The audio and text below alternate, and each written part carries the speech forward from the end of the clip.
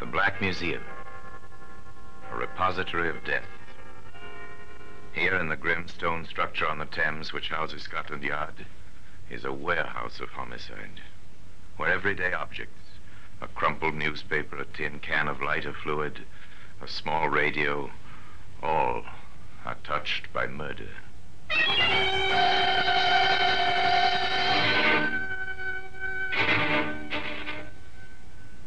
A mandolin string. Familiar object.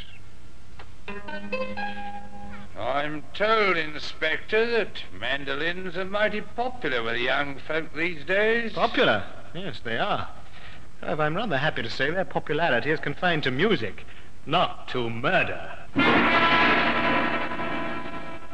Today, this mandolin string can be found in the Black Museum.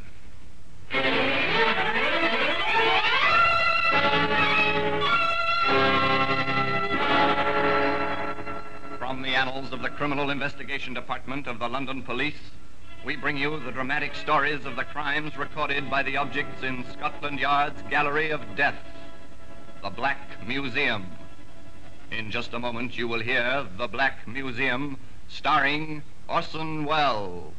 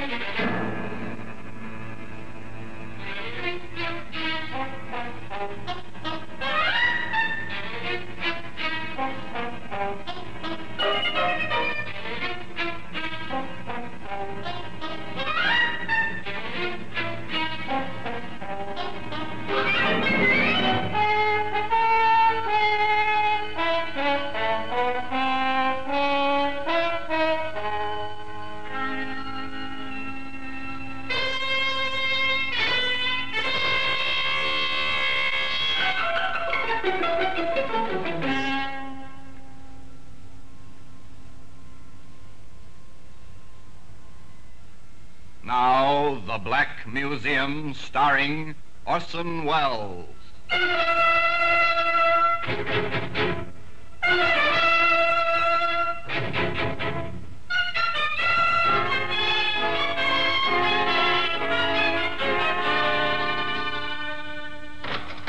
Well, here we are in the Black Museum, Scotland Yard's Museum of Murder.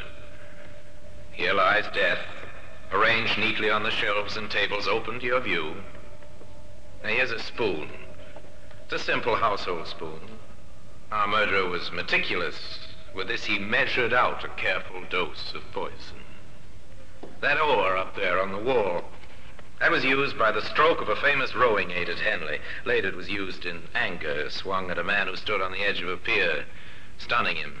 The man drowned in the Thames very quickly. Ah, here we are, the mandolin string. Just a coil of rust-spotted wire now. String from a mandolin. A relic of another era. An era of polished carriages, well-groomed horses, simple, sedate living, Edwardian England. And Louise Evans. Louise, my dear. Stuart, darling, I'm playing for you. In more ways than one, she's playing for you, Stuart. Louise, you've got to listen. Go ahead, son. She'll listen. Just say the right words. Louise, I love you. You're adorable. You're getting closer, Stuart. You're doing better now. Louise, my darling, will you marry me? At last. That's the way, Stuart. You see? I told you she was playing for you.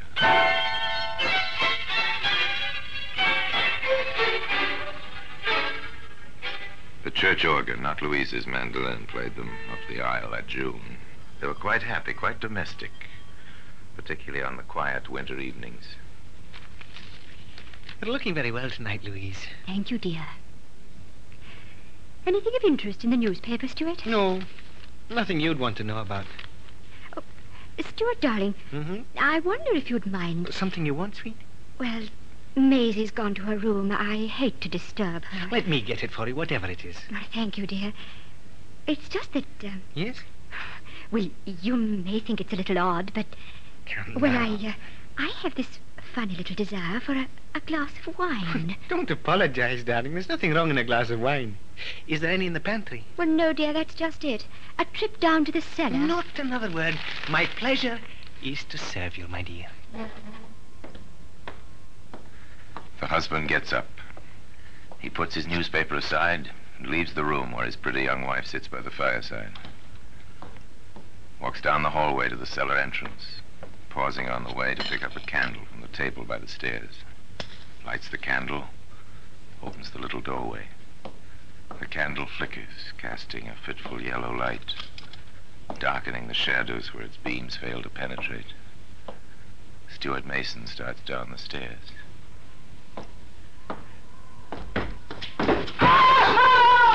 Stuart! Stuart! Oh! Stuart, answer me. Maisie! Maisie, help me! Help! Oh, what is it, madam? What is it? Oh, quickly! Run for Dr. Lipton. Mr. Mason's fallen down the cellar stairs. He's hurt. I'm afraid he's badly hurt.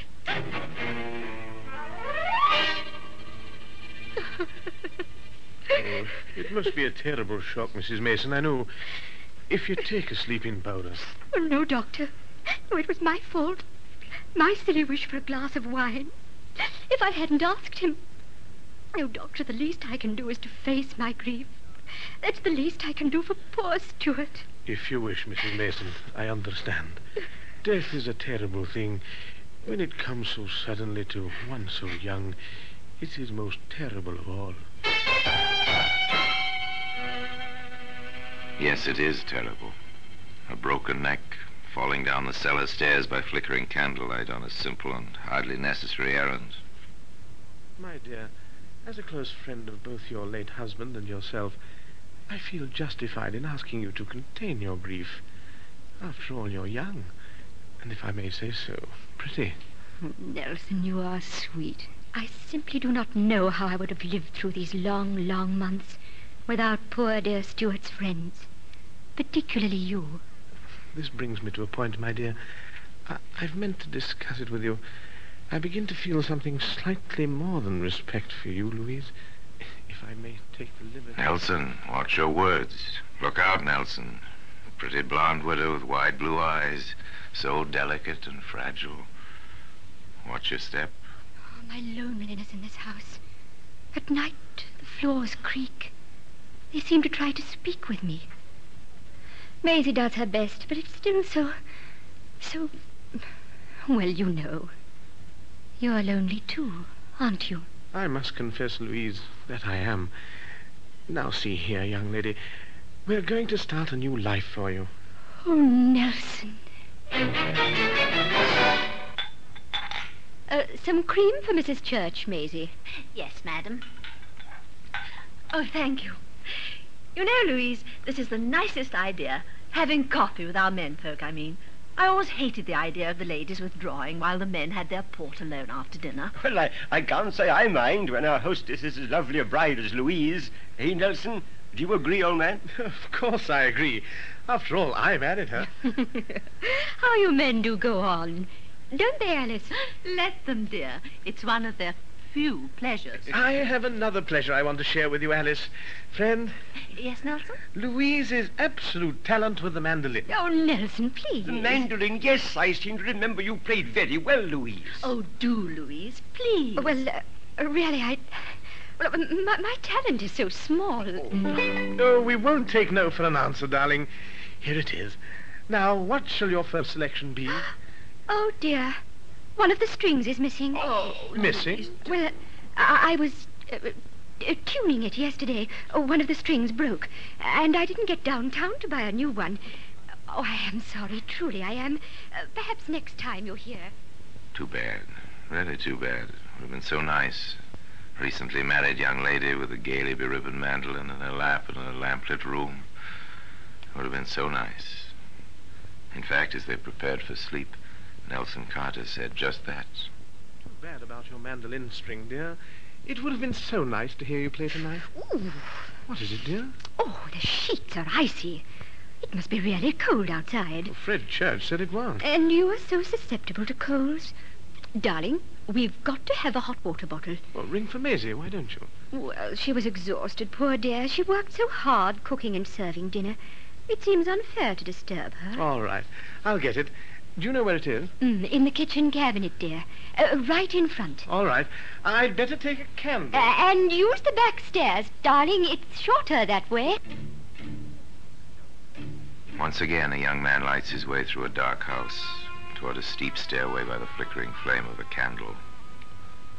Once again, a young man makes his way along a carpeted hallway, starts a hurried descent of wooden stairs.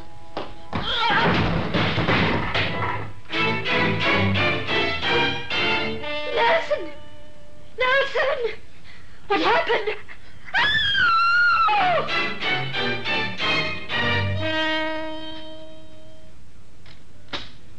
All right, Maisie. Your mistress will rest now. I gave her a sedative. Oh, poor woman. Oh, poor child. Poor? This will be the second fortune she inherits. Hardly poor. 2 accidents like that. Oh, Doctor, it's like the poor girl was accursed. Aye, it is. Well, things like this happen. As you say, 2 accidents and so much alike. I shall probably recommend that your mistress builds herself a new house with no cellar and all on 1 floor. Whatever for, sir? No stairs, my girl. No stairs for anyone to fall down and break his neck. Well, I'm on my way. No visitors allowed. No until visitors. tomorrow, Maisie. And no stairs in a new house. Well, perhaps. Certainly for another year at least, the mandolin will be silent. I think that may be counted upon. That and the widow's weeds and the tearful glances from wide blue eyes. Of course, there was one item that no one counted on. You sent for me, Inspector? I did, Peck. What do you think of this? Anonymous, sir. Yes. Read it, will you? Inspector Higley, don't file this letter in the waste paper basket. I am not writing it without due thought and consideration. I cannot let you have my name as yet. But think of this. 2 young men of wealth and standing in the community have died via falls downstairs with broken necks as the consequences. Don't you think at least a perfunctory investigation is called for? Don't you think so? And it's signed An Anxious Friend. Yes. Well, Sergeant? Well, someone with an education wrote it. Someone who hints he or she will come forward if we find anything. I cannot let you have my name yet. Yes, I noticed that, sir. Well, Sergeant, wear your best suit tomorrow. You and I are going calling on a young widow in Oxford Street. I understand she plays the mandolin. Rather well, in fact. Rather well. Yes, she played rather well. And a string of that mandolin on which she played can be seen today in the Black Museum. In just a moment, we will continue with The Black Museum, starring Orson Welles.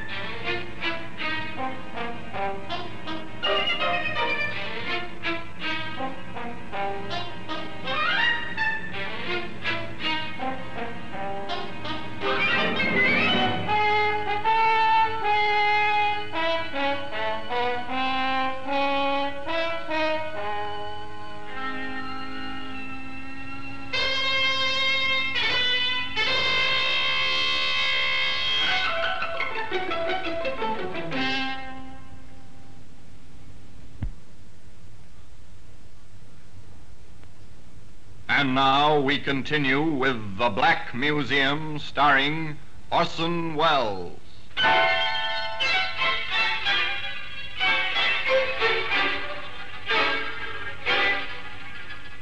Two young men dead with broken necks.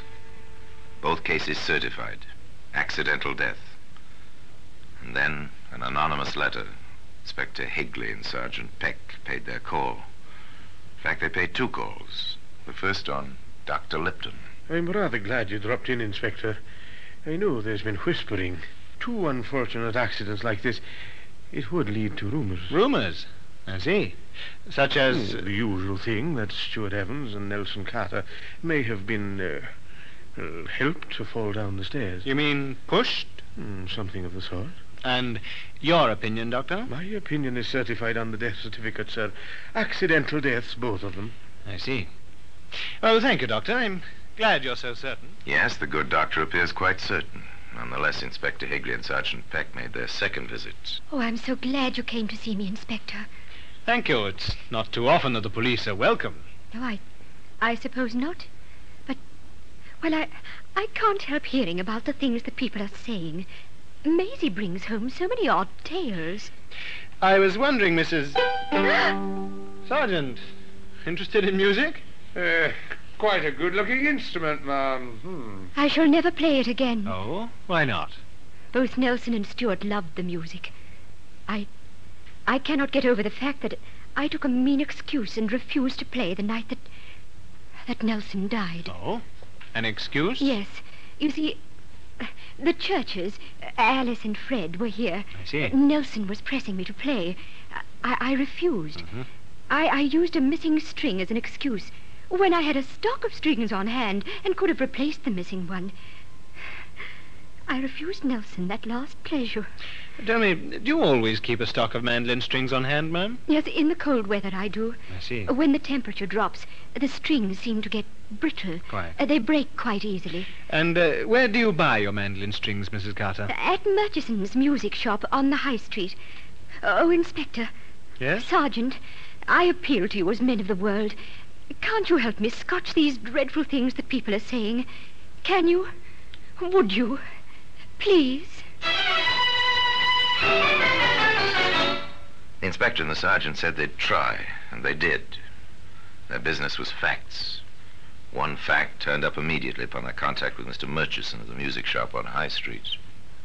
He showed me the bill of sale, Inspector. Uh-huh. She bought the strings, sent them made for him with a written order 3 days after this Carter fellow was buried. Interesting. Now, why would a woman who says she had a stock of strings on hand the night her husband died, and says further that she'll never play again, buy mandolin strings shortly after the funeral? An interesting contradiction in dates and actions. A further interesting contradiction came to light some 3 months later. Another of those anonymous letters, Sergeant. Just, she's playing that mandolin again. I seem to remember, Sergeant, that Mrs. Carter told us she'd never touched the instrument again. Such contradictory behavior seemed to indicate another call. The inspector dropped in on Louise Evans Carter to Mandolin.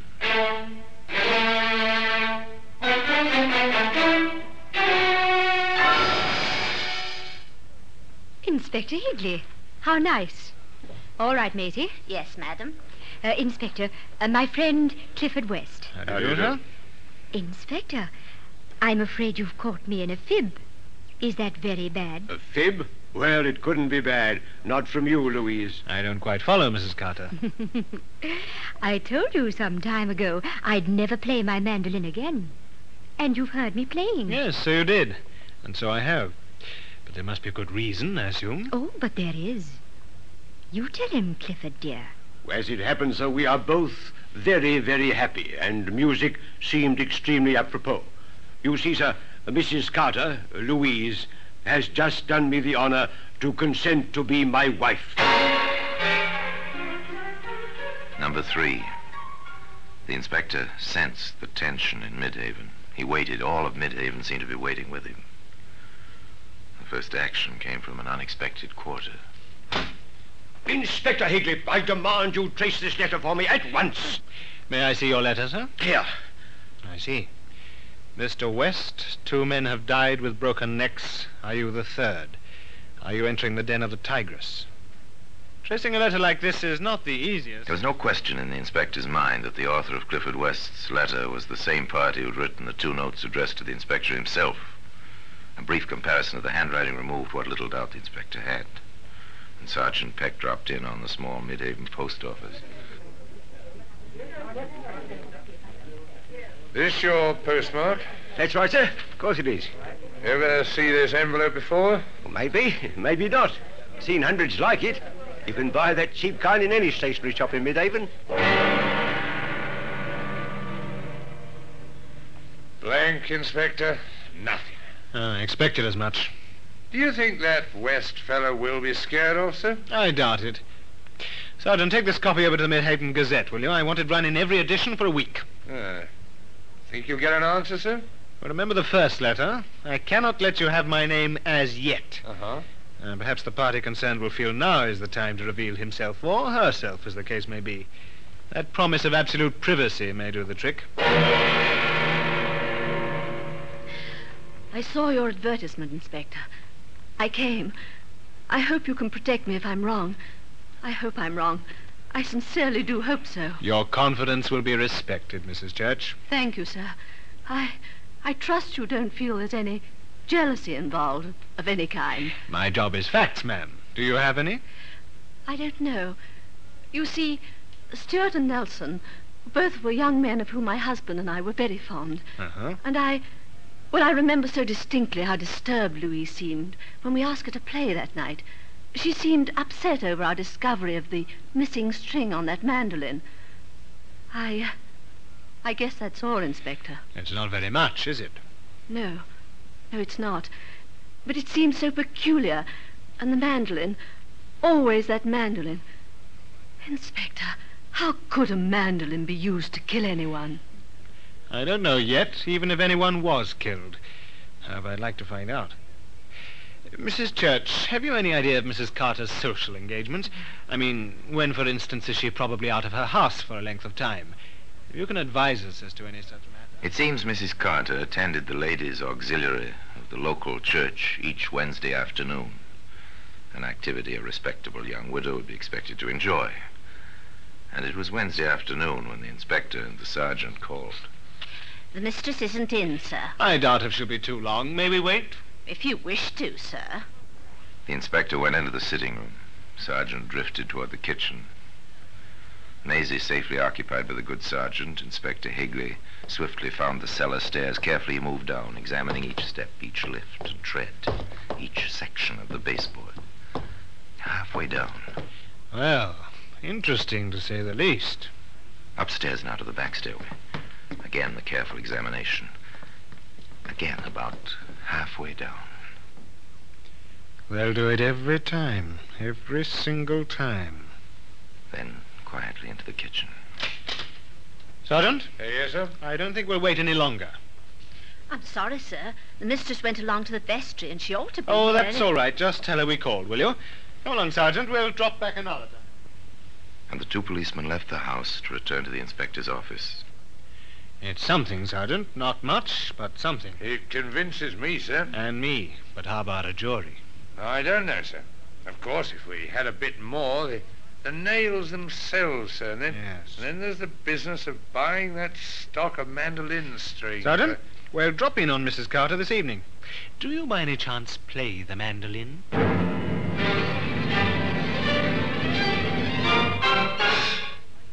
It was nice of you to come back so soon, Inspector. I do hope you've been able to help me with all that mean whispering I told you about. I wish we could, ma'am. I wish we could. Did I tell you that Sergeant Peck is interested in the mandolin? Why, no, you didn't. May I, ma'am? Oh, certainly. Yes, a lovely tone, ma'am. Yes, it has. Quite a romantic instrument, I believe. It goes back to the troubadours in France, centuries ago. Yes, I've heard. It certainly had its place in your life, Mrs. Carter. Yes, I dare say it has. I've been wondering about something, Mrs. Carter. I hope you can help me. Well, if I can, I will, of course. We checked with Mr. Murchison at his music shop. Oh? Yes, he tells us you purchased a stock of strings shortly after Mr. Carter's death, not just before, as you told us. Well, then I'd forgotten the exact date. It seems rather peculiar that you should forget that after you made such a point of it to us. Well, I was under a terrible strain. I'm sure... If you'd stop plucking that A string, Sergeant, my nerves are... Oh, I'm sorry, Ma'am. I didn't mean to break it. I'll get you a new one. That won't be necessary, Sergeant. I have extras right here in this drawer. That was the A string, wasn't it? I'm rather surprised, Mrs. Carter. A woman of your obvious means keeping nails, and bent ones at that, in a drawer of a desk in her sitting room. I forgot to throw them away. Yes, I dare say you did. May I have them, please? No, leave them alone. I dare say also that they'll fit exactly into certain holes in the baseboards of your cellar and back stairs, just above the steps where someone unsuspecting would trip over a tightly stretched mandolin string stretched between two nails, like these, Mrs. Carter. You're taken in charge, madam. The charge is willful murder of your two husbands. I must warn you that anything you may say may be taken down in... And so, once and for all, the mandolin string was silenced. It can be seen today in the Black Museum. Orson Welles will be back with you in just a moment.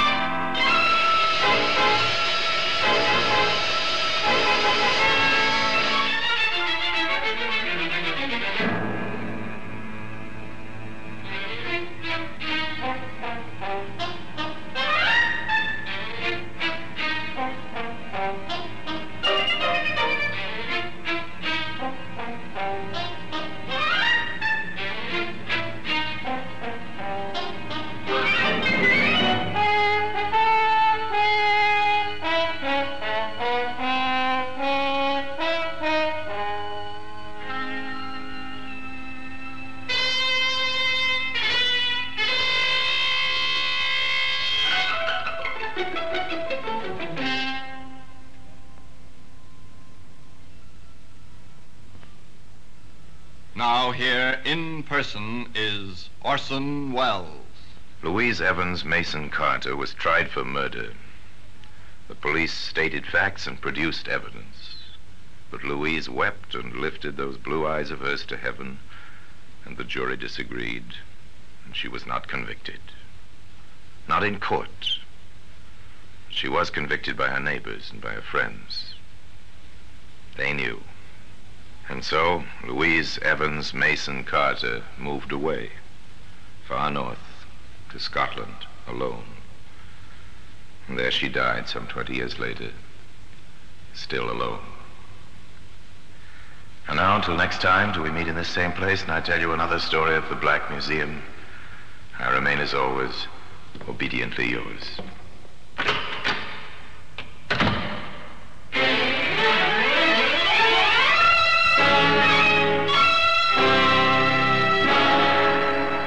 The Black Museum, starring Orson Welles, is presented by arrangement with Metro-Goldwyn-Mayer Radio Attractions.